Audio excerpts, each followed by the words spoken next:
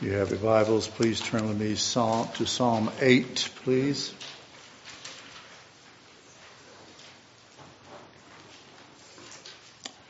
The beginning and the ending of the psalm suggest that it is essentially a hymn of praise. Yet a major portion qualifies it as a so-called nature psalm, that is, a psalm of creation. Furthermore, there is a significant focus on the created dignity of man. The subject of this hymn is the excellence of God in his works of creation, a major theme of the wisdom literature. The psalm can be called a wisdom poem. It ponders God's exaltation of lowly humanity in giving them dominion over creation. Genesis 1:28. Begin reading at Psalm 8, beginning at verse 1, beginning at the superscript. This is God's word. To the choir master, according to the Gittith, a psalm of David. A Gittith, according to Easton's Bible dictionary, is probably a stringed instrument of music. Verse 1. O Lord, our Lord, how majestic is your name in all the earth. You have set your glory above the heavens. Out of the mouth of babies and infants, you have established strength because of your foes, to still the enemy and the avenger. When I look at your heavens, the work of your fingers, the moon and the stars, which you have set in place. What is man that you are mindful of him, and the Son of Man that you care for him? Yet you have made him a little lower than the heavenly beings, and crowned him with a glory and honor. You have given him dominion over the works of your hands. You have put all things under his feet, all sheep and oxen, and also the beasts of the field, the birds of the heavens, and the fish of the sea. Whatever passes along the paths of the seas, O Lord, our Lord, how majestic is your name in all the earth. Amen. Please turn with me to the New Testament, Paul's letter to the Romans, Romans 8. Romans 8, we'll begin reading at verse 18 to verse 30.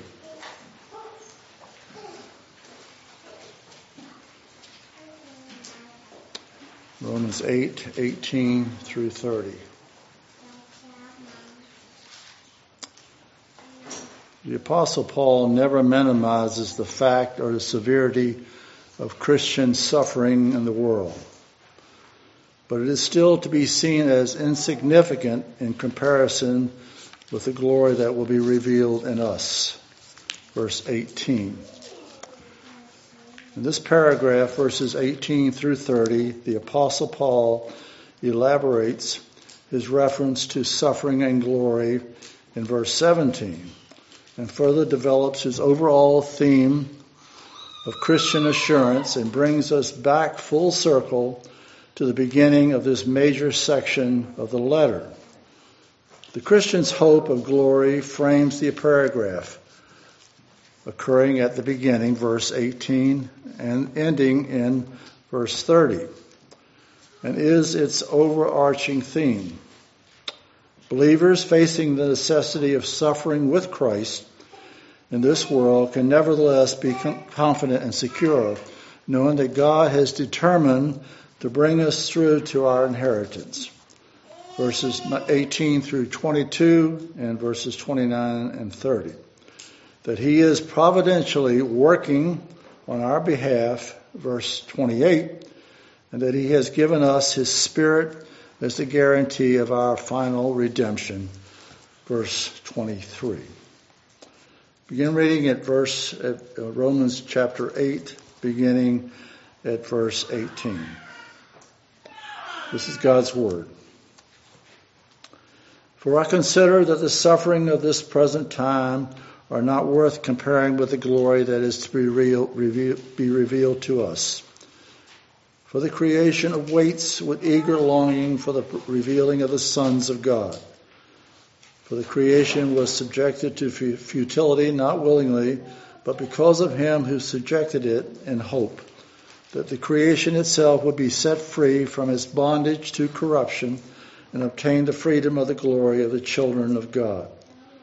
For we know that the whole creation has been groaning together in the pains of childbirth until now. And not only the creation, but we ourselves, who have the first fruits of the Spirit, groan inwardly as we wait eagerly for adoption as sons, redemption of our bodies. For in this hope we were saved. Now hope that is seen is not hope, for who hopes for what he sees? But if we hope for what we do not see, we wait for it with patience.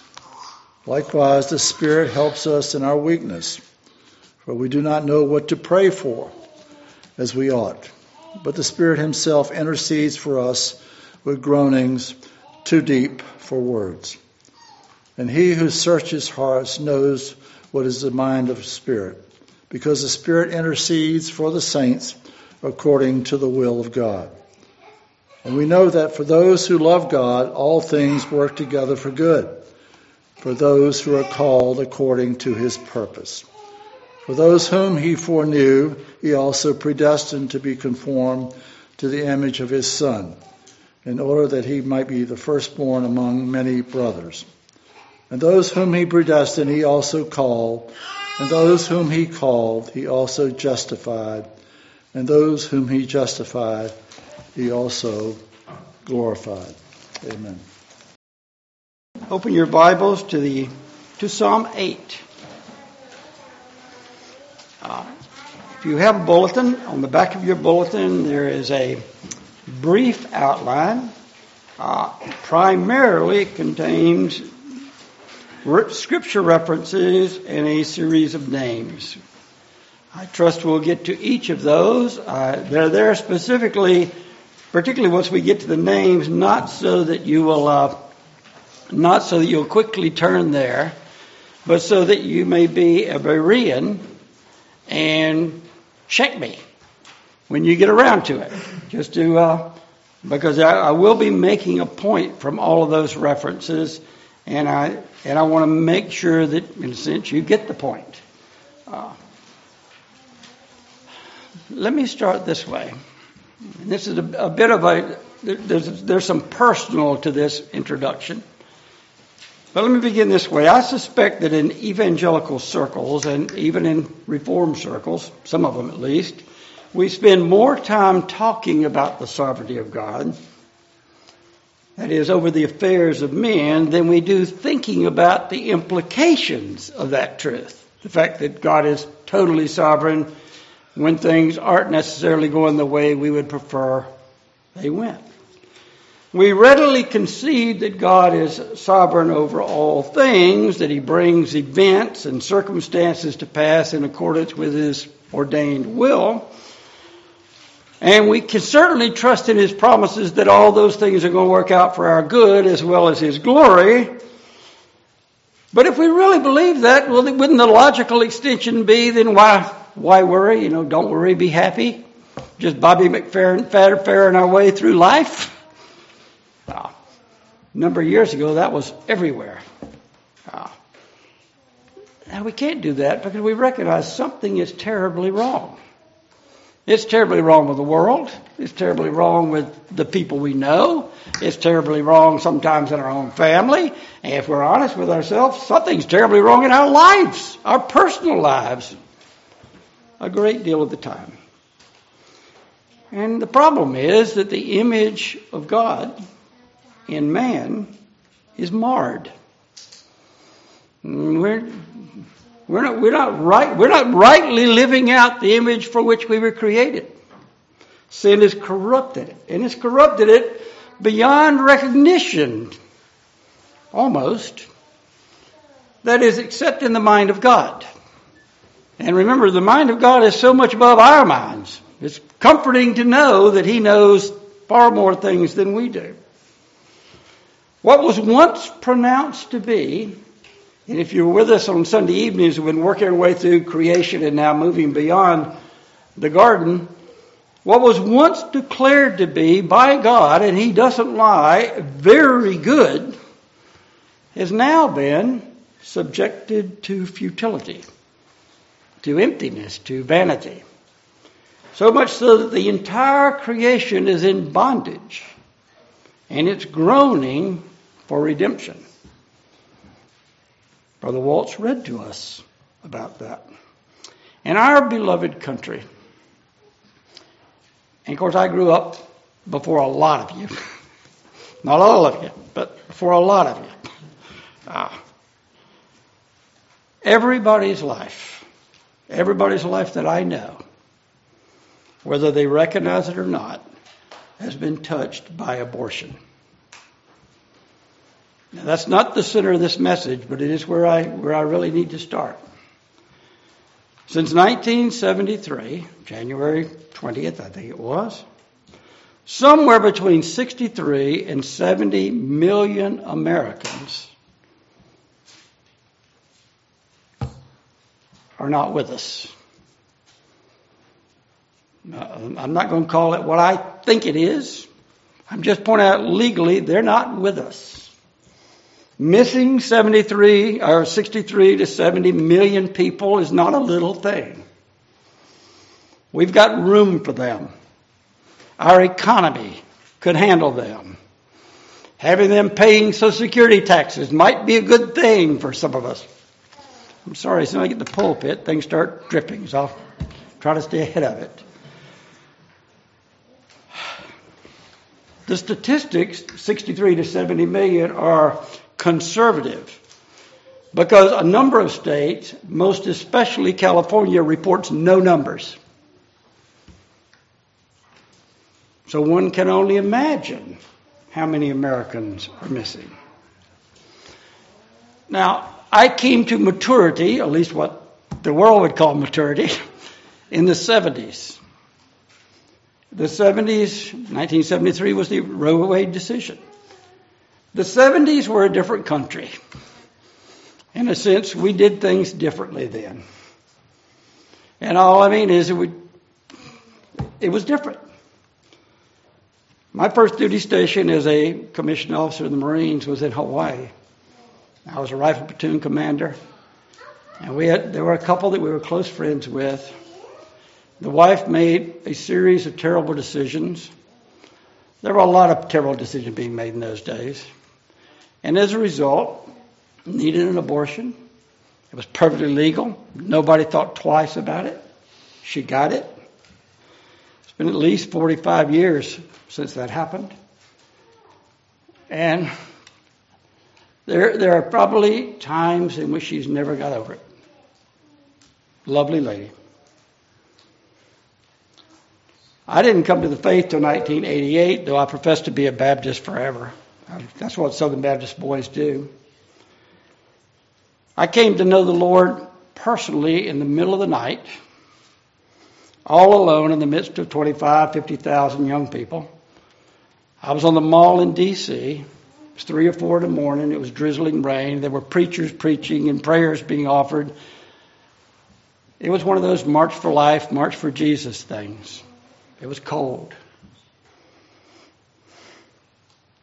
I was leading a Southern Baptist youth group because I was that kind of Baptist. Take charge, do things, help the youth out, help my daughter out, that sort of thing. To this day, I can't explain what came over me, but all the circuits lit up. Soon thereafter, we transferred to Okinawa and spent a couple of years there before the first Gulf War, and we were in good churches there, interesting churches, taught some Bible, knew a lot of Bible.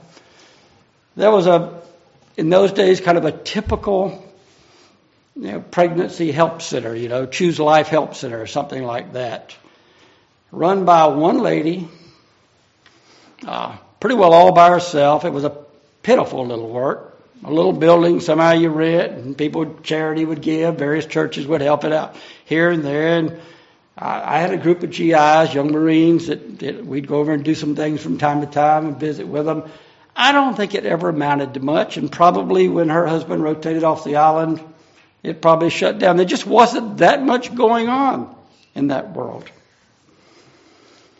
I wish I could say a whole lot of things have changed over time. When I first became the pastor here, there was one of those Choose Life centers right near our house, right beside the AMCO station, next little building down. And there was 2 or 3 ladies there, and they would try to counsel people not to get abortions and try to make arrangements for care and for babies. And I think one Christmas or one Easter or something, we tried to organize something to, pick 8 or 10 ladies that are going to have babies out of wedlock, or babies they've decided they're willing to keep or want to keep. And we put together baskets for them. And in a relatively short period of time, though churches were trying to support it, I don't think they were trying enough, and it just folded and wasn't financially viable. You can tell this a little personal. Every time I leave my house and drive down Giddings Road to the end and turn left and go over the bridge to get on Constance, before I get to that bridge, I pass by the house in which Justice Lewis Powell once lived. He was one of the 7 in the 7-2 decision in 1973. And I read his bio this week, and he's an honorable man in so many ways. He served in the Second World War. He seems to have been a very good lawyer in an important law firm. He did so many good things. He says the evidence there was that his pro-abortion stance stemmed from an incident during his tenure in his Richmond law firm in which the girlfriend of one of his staff bled to death from an illegal self-abortion. And I mentioned that just to point out that, I can understand how that would impact you. And we can stand back and make all kinds of judgments about it, but that would impact you. I'm personally connected to this. And for whatever reason, that was the decision he made.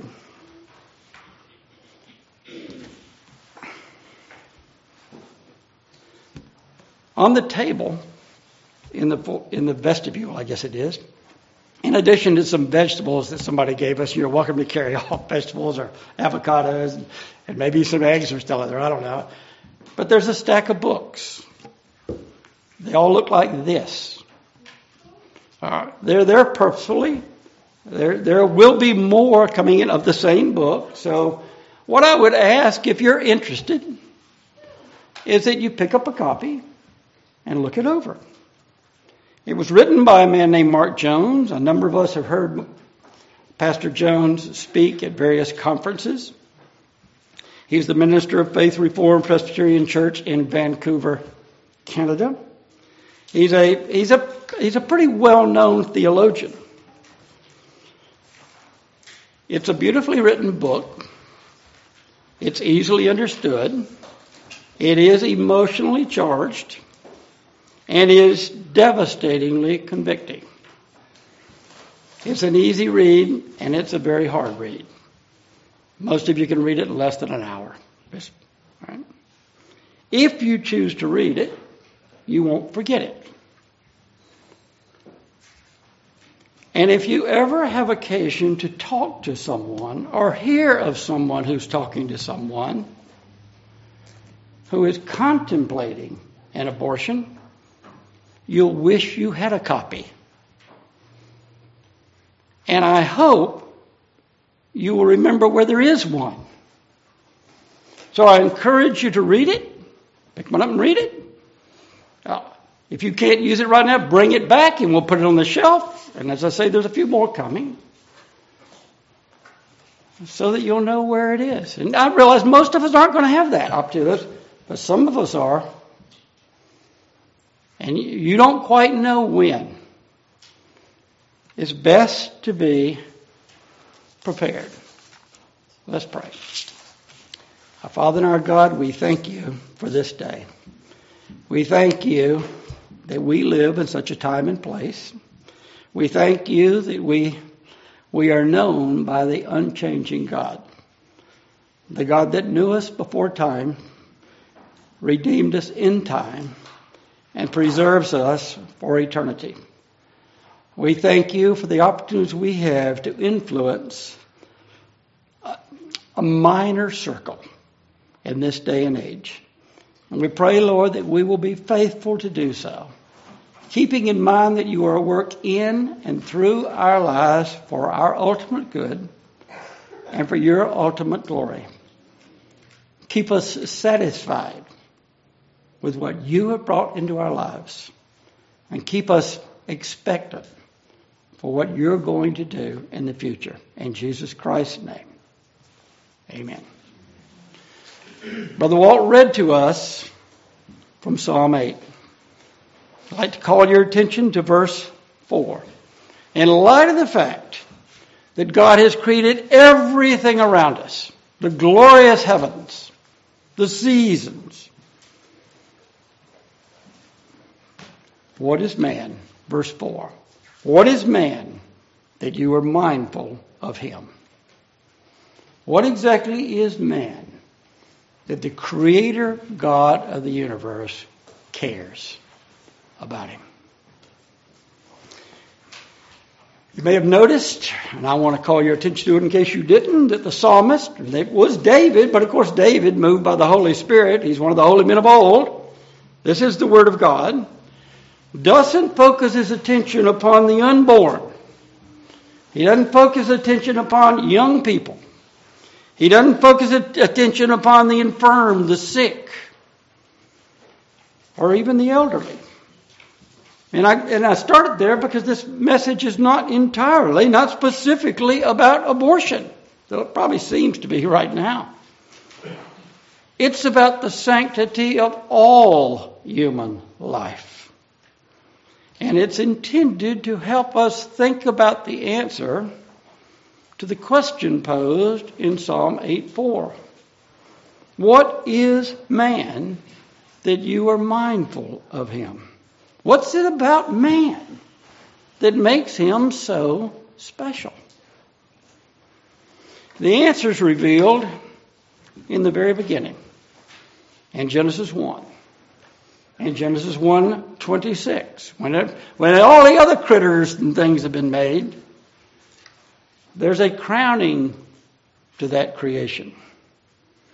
The Lord says in Genesis 1:26, and he says to himself within the Godhead, let us make man in our image, after our likeness. And of course he did. And after that, we're told in verse 31 of chapter 1, he said, everything is not just good. Everything is very good. Of course, then came the fall. And after the fall, nothing that had been created was very good anymore. Nothing that had been created.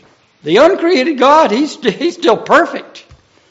But everything that had been created, from the angelic realm to the fish in the sea, was no longer very good. We read that all creation, Brother Walt read this, all creation was subjected to futility, to emptiness. All creation groaned for redemption.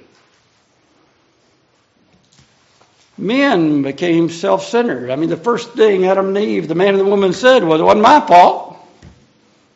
The serpent made me do it. The woman you gave me made me do it. Men became self-centered. Men became covetous. Men became enslaved to their emotions, which leads to murderous acts of rage. We will perhaps get there this evening. In order to restrain those kinds of passions, it was necessary that God give government to restrain evil and reward good. I mean, that was the purpose. And It has a scriptural basis. So government was established by God after the fall, because up until that point it was every man for himself, and it was a terrible situation. Men's thoughts were on evil continually. And then all but 8 of them drowned. And all is a huge number. When the sea gives up its dead, it's going to give up perhaps billions from that flood.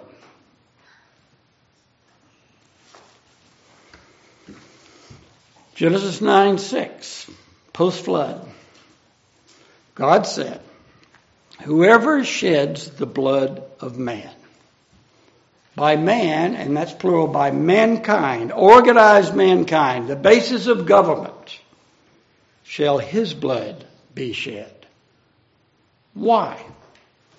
Why is it such a serious thing? I mean, clearly there's been murders been going on right from the beginning.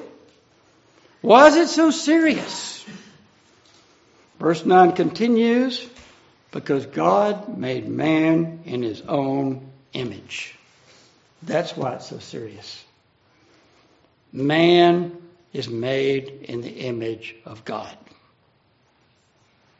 Old men, healthy men, young men growing, babies, infants in the womb.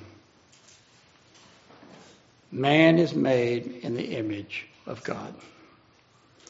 And God is mindful of men. How mindful? That leads us to a number of other passages. First, Psalm 139. Psalm 139, again the psalmist, again David, but it's the Holy Spirit, it's the Spirit of God speaking here. O Lord, you have searched me and known me. How well does God know you? How well did he know David? He says, you know when I sit down. You know when I rise up. In other words, you know everything I do. And you know everything I am doing. You discern my thoughts from afar. You know what I'm thinking. And you know what I will be thinking. This is knowledge. You search out my path and my lying down. You're acquainted with all my ways. In other words, absolutely nothing is hidden from God. Nothing. In fact, it's so specific in verse 4 that even before a word is on my tongue, behold, O Lord, you know it altogether. Before I say the words, you know what I'm going to say, is what David's saying. This is knowledge beyond anything we can imagine.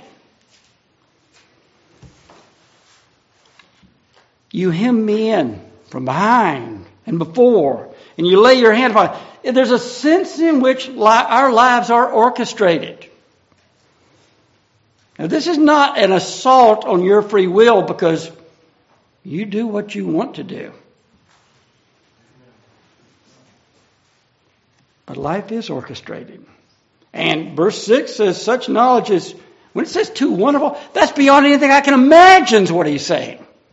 Too miraculous for me to understand. I cannot attain it. And then the next 4 verses, that there's nowhere I can go where this isn't going on. To the heavens, into the ground. It doesn't make any difference. There's nowhere this isn't going on. Now, God's the creator of all things. He's distinct from the all things. He's distinct from his creation. So verse 11 says, if I say, surely the darkness shall cover me, the light, and the light about me by night. It'll all be night. He's moving into a section here where he's talking about you before you were you, or before you knew you were you. He's talking about an area here in the womb. Even the darkness isn't dark to you. The night's as bright as the day. Darkness is the same as light to you. The one who said, let there be light, and there was light, isn't restricted by light and darkness. He sees everything equally. Look at verses 13 through 16. For or because, verse 13, you formed see how personal that became? You formed my inward parts. You knitted me together in my mother's womb. I praise you. I'm fearfully and wonderfully made. Oh, we like hearing that part, but the implications of this are quite serious. I am fearfully and wonderfully made. Wonderful your works. We've already hit over that. Wonder, that's miraculous, the things that you do. My soul knows it very well. My frame was not hidden from you. When I was made, in a sense, nobody quite understands how this works, but I was made in secret. I was intricately woven in the depths of the earth. What he's describing here, we probably think, maybe, possibly, we've discovered is something like the double helix DNA structure in which chromosomes come together and all kinds of things well beyond my understanding happen. And that's why nobody in this room looks like anybody else. I mean, we're all absolute unique creations. You know, to God, He knows everyone individually as the individual, unique creation they are. Talk about knowledge that's too wonderful for us to get our mind around.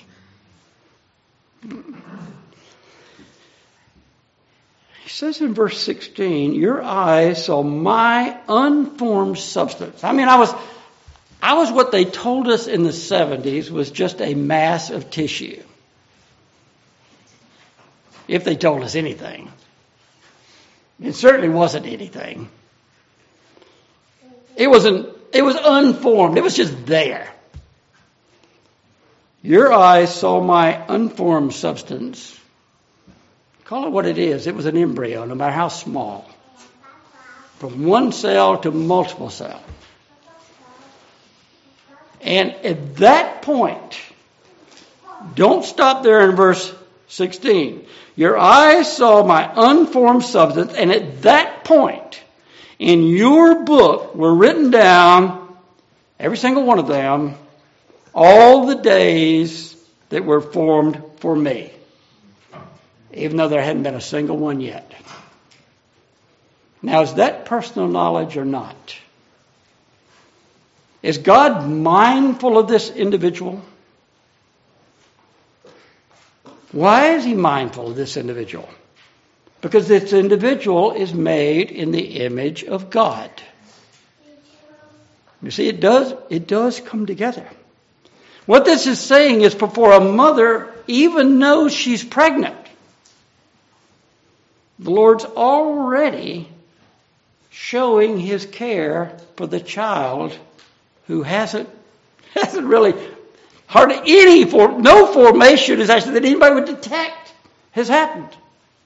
Because that intimately involved there. Give you some specific examples from the Scriptures. Jeremiah 1.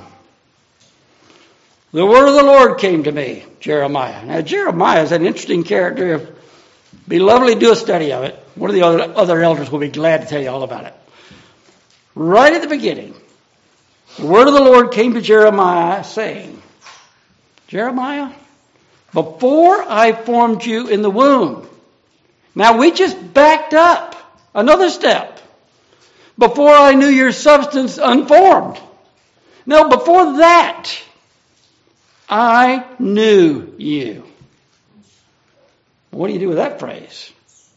See, now we're dealing with Ephesians 4 time frames. We're dealing with those the Lord chose before the foundation of the world.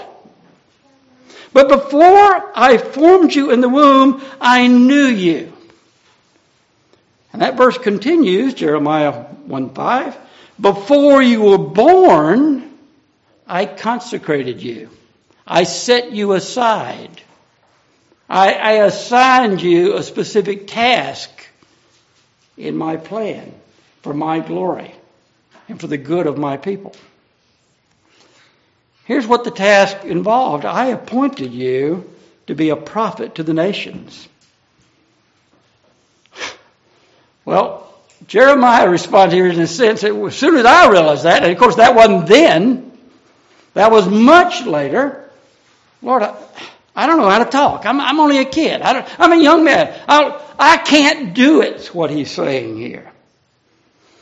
And the Lord said to me, don't say you're just a youth. For to all to whom I send you, you shall go. You're going to do what God ordained you're going to do.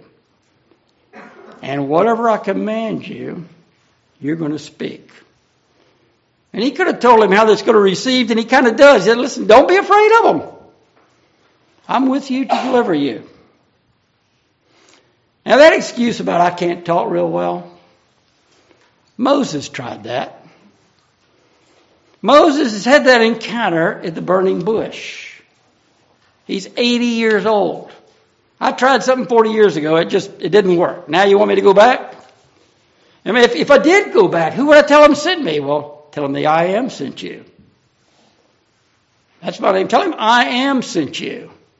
The self-existent being sent you. And if they have any doubt, here's a couple of things you can do, with your staff and such that are miraculous. If they need a little further proof. Even after all that, Moses says, well, yeah, but Lord, I'm not eloquent. I've never, even in the past, I've really never been able to move men with words. And the answer from the Lord there, Exodus 4:11 is, who do you think made your mouth? Who made man's mouth? For that matter, if the mouth doesn't work and he can't say a word, he's mute, who do you think made him that way? Now there's a revelation from God. Or what if he was deaf? Who do you think made him deaf? Or the fact he can see? Or the fact he can't see that he's blind? He says, is it not I who did that, O Lord? So, you need to go. And Moses tries a couple of the ways to get around it, but, he's going to have to go. The Lord has him hemmed in. Well, isn't that what the psalmist says the Lord does? Hemmed in from behind. There's an open door, but it's only the way I want you to go.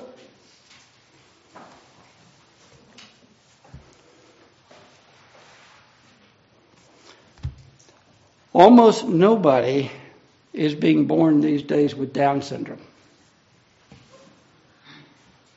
I mean, it's like we've cured it because there are already more Down syndrome children. We haven't cured it at all. We're running that amniocentesis business. We're checking out what things look like in there. And if we get certain markers saying, well, there's great likelihood that's a Down syndrome child, then we abort it. Certainly recommend it be aborted. Same thing with cerebral palsy. I suspect there's markers for RTS. And if they were flagged and decisions were made to abort, then baby little Grayson that we pray for on Wednesday nights, or Lukey, who's blessed our church immeasurably, wouldn't be here. Because that was the thing to do. Unless, of course, God knew them when they knit them together in the mother's womb. We have a member of our church who was in the womb, could have been diagnosed with spina bifida occulta. And if he had been, by the test, he could have possibly been aborted. They didn't run the test. And though he, to this day, still has some of the markers, he doesn't have the syndrome. But the test would have showed there was a great likelihood that he would. How about this? The Apostle Paul in Galatians 1:15 and 16 says, he speaks of God and refers to him in these terms. God, he who set me apart before I was born.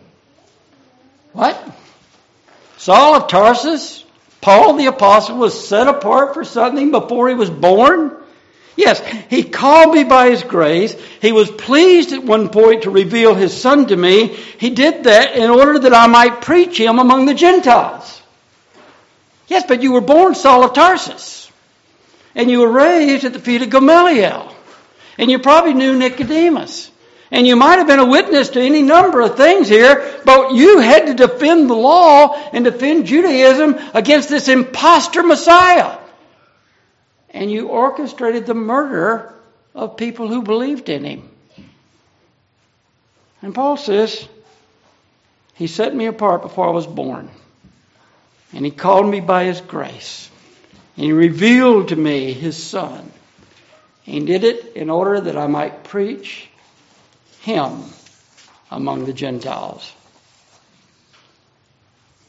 Well, see, that's one end of life spectrum. I mean, this goes back to when you're in the womb, when you're a young man, when you're conception.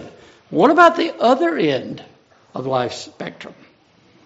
Now, Old Testament saints, if you're in those early chapters of Genesis, I mean, there's some longevity issues. Methuselah lives 969 years. How do we explain that? Well, come Sunday night, not necessarily this Sunday night, and you'll understand it better. Adam lived 930 years. And yes, we know 3 of his sons. We also know he had other children. How many kids do you suppose you'd have if you lived 900 years? I mean, maybe with your experience with the 2 you got, that would be it. But that's not the way it works. And there's reason. Here's these names. We begin with the friend of God, Abraham. The reference is there, so I don't have to keep saying it, but it's right there on your sheet. Abraham, the son of God, the friend of God. He lives to be 175 years old before he dies. He had 2 sons. One's named Ishmael, the other's named Isaac. Ishmael, of course, is the son of the bondwoman, not the son of promise. That'd be Hagar. And he lived to the ripe old age of 137 years. Isaac is the son of promise. He doesn't live to be 137. He lives to be 180 years old. See, it's better to be the son of promise. Well, let's look at the life of Isaac for a little bit.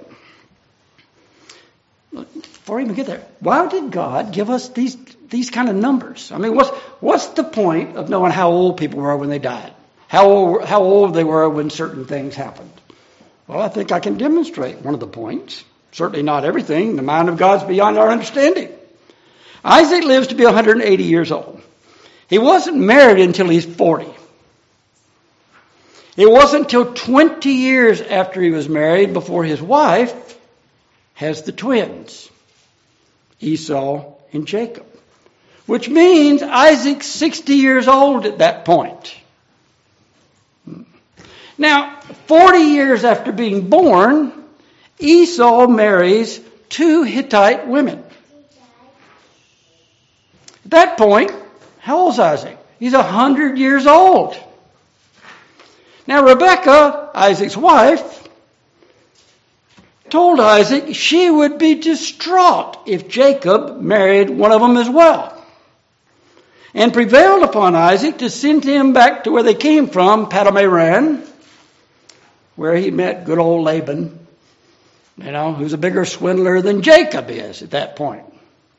Of course, all that revolves around the stolen blessing, which kind of occupies most of Genesis 27, and culminates in the fact that Esau, when he found out what Jacob did to him, says, well, as soon as Dad, that'd be Isaac, dies, I'm just going to kill him.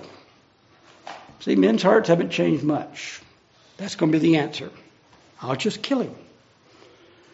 So, that means Isaac's about 100 years old when Jacob receives the blessing that Isaac wanted to give Esau. But he's so blind and so seemingly befuddled that he can't tell one son from another. Now that's not a good place to be. You get taken, even by those that love you. So he's at least 100 years old. Jacob leaves, goes out and serves Laban for 20 years, 7 years apiece for each of the wives, and then another 6 years. That's all in those texts. Well, by the time he's done that, Isaac's 120 years old. Now, when Jacob comes back in the land, he doesn't immediately go back and see Isaac. He doesn't see him for another 10 years, by which time Isaac's 130 years old. But ultimately, he does meet at Mamre, at Hebron, Kirjath Arba. And then Isaac dies at the ripe old age of 180. 50 years after that meeting. Those numbers tell you that though Isaac lived to be 180 years old, it looks like the last 80 years of his life, he was sightless. Would we call that in our day your best life now? You suppose God had any purpose in that? I mean, all these things are given to us, and the dates are there. The ages are there. You can follow the trail. It's meant to convey something to us. Is Isaac's life, after he goes blind, of any less value to God than it was before? See, we look at people and say, well, that's life unworthy of life. That was the Nazi argument. That's the life we see all around us. Lives that will impinge upon our lives, well, we're better off without them. I'm not going to get to do what I want to do. It's an easy answer. It kind of makes sense, but it doesn't make sense if you just stop and think. Let me continue on just a little bit here. Toward the end of his life, and it was a long life as well, Jacob's very ill in Genesis 48. The first verse of that, he can't recognize his own grandchildren. He knows they're there with Joseph. And he must have met them. He doesn't remember who they are. He has to be told. And yet, he is given at that age and stage in his life the prophetic wisdom, prophetic sight to bless each of his 12 sons, including those 2 grandsons, and to include in that blessing the great messianic prophecy of verse 10 in chapter 39 that the scepter shall not depart from Judah. The third son is the one through the line is going to come leading to the Messiah. Hadn't he done everything he needed to do by the time he got to Egypt and saved his family? Apparently not. Well, let's move 2,000 years ahead. One day a little boy, a baby boy, is being taken to the temple. And there's an aged man there named Simeon. And Simeon has been told, let me just read a passage to you. He was told, Lord, now you're letting your servant depart in peace. My eyes have seen your salvation. He'd been told he wasn't going to die until he'd seen the redemption, the consolation of Israel. He said, Lord, you can take me home now. I have seen what you promised. I've seen your salvation. I've seen what you prepare in the presence of all the people. I've seen a light for revelation to the Gentiles. I've seen what you're giving for the glory of our people Israel. And with him is an old lady. And the old lady's either 84 years old or she's been a widow for 84 years. Either way, that's an old lady. And she's there and she witnesses this. Why was she even preserved so long? Well, listen to what she does. She began to give thanks to God and to speak of him, of the child she'd seen, to all who were waiting for the redemption of Jerusalem. We've hit on this before in as we're going through some of our I am passages. What about that man in John 9:1 who's been born? He was born blind. He's blind from birth. The disciples asked the question, well, who sinned? Did his parents sin? Is this the iniquity of the fathers being visited on the son? And Jesus said, no. He didn't sin and they did. That isn't what this is about. The fact he's blind is about the glory of God. And then he healed him. And boy, did that set off fireworks. Or, after the day of Pentecost, John and Peter are heading into the temple.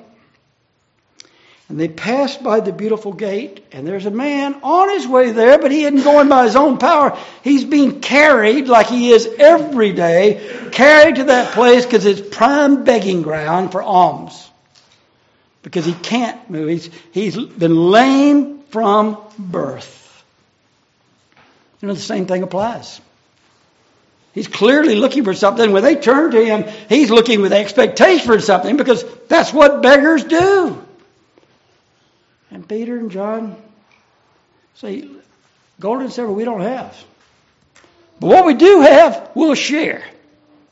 In the name of Jesus Christ, in the name of the Messiah who was murdered by the religious authorities and the civil authorities and the people screaming for his blood 51 days ago, in the name of him, rise up and walk.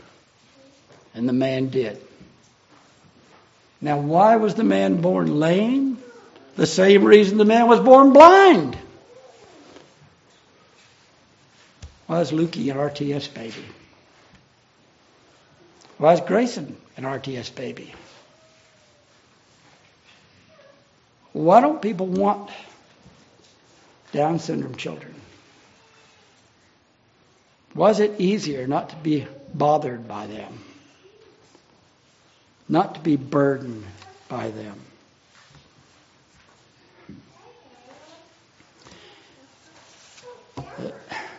All this is happening because the image is marred. We don't see people as we should see people. And it's weighing on us. Whether we recognize it or not, can anything be done to restore the image? Well, the scriptures, as Brother Mike shared with us in the previous hour, they start there, but they're just filled with admonitions not to worship any image. Don't make one. Don't carve one. Don't do anything to create anything that you're going to bow down to and worship and serve. And of course, our whole society is based upon you need this, you need this, you need this, you need this. This will make your life whole. From somebody else, to more children, to less children, to more things, to less things, to a different place, a different job, a different situation. All of those things.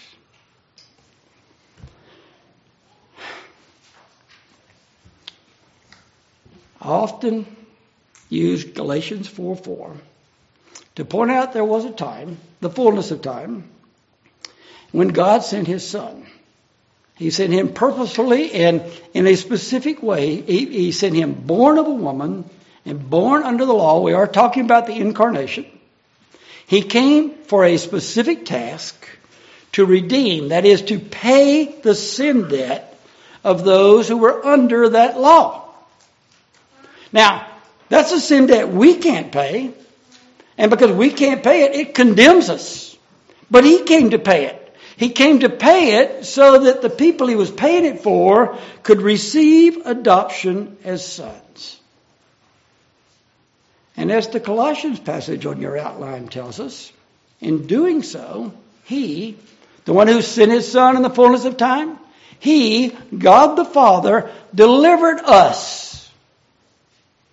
He delivered us from the domain of darkness that we don't realize we've been living in, and transferred us transferred us to the kingdom of his beloved Son. And it's in the beloved Son, in him, that we have redemption. And that redemption involves the forgiveness of our sins. And that happens because we are in Christ, and Christ, the Son, is the image of the invisible God. That's the image. That's how the image is restored. That's how everything is made right. If you're a believer this morning, there is great assurance for you.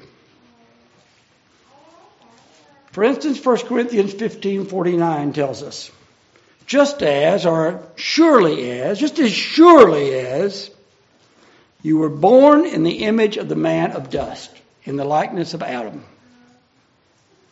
you will bear the image of the man of heaven, the second Adam. That's the assurance. And that takes us right back to the passage Brother Walt concluded with the New Testament reading in Romans 8:29. Those that God the Father foreknew for the foundation of the world, He predestined. For what? To be conformed to the image of His Son. It all comes back to getting the image right again. There's nothing we can do about that. We forfeited. But God has made a way for it to be done. Being conformed to the image of His Son in order that the Son might be firstborn, preeminent among many brethren. So 2 Corinthians 3:18 tells us, therefore, we all with unveiled faces. We can see this clearly if we would. We can behold the glory of the Lord. And as we behold that, we are being transformed. Actively, this is going on in our lives. We are being transformed into that same image. The image that was lost. The image that was marred. From one degree of glory to another. Who's doing that? 2 Corinthians 3:18 tells us this comes from the Lord, who is a Spirit. Part of that ongoing process of being changed from glory to glory into the image of the Son is why you're here today. Why you're among the people of God today. Why you're sitting under the Word of God today. Why you're part of a group of believers. Whether you're formally aligned with us or not, there's a desire on your part somehow to be connected to people who identify with the God that's working in your life. None of this is happenstance.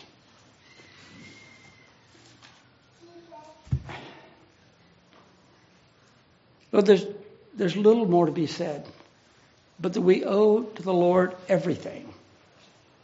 He's bought us with His blood. He treasured us before anybody knew us. He knew us. He treasures us today. He treasures what we are. Insignificant little us. We are the apple of His eye. He takes pleasure in our lives. We should live for His glory. And we should treasure the human lives all around us. Even those of people we have problems with. Because they are made in the image of God. Let's pray. Lord, your wisdom is too wonderful. So far above us, we cannot grasp it. Yet, Lord, you have deigned to make things clear enough that we can see our need and see an outstretched hand of grace. And then you give us the desire to grasp that hand, to take it. We think we're holding on to you, and in point of fact, you're holding on to us. And Lord, the comfort of your grace guards us, leads us, gives us peace, and allows us to rightly represent you in the midst of a generation that's lost its way. And only by the grace of God have we found our way. In Jesus Christ's name, amen.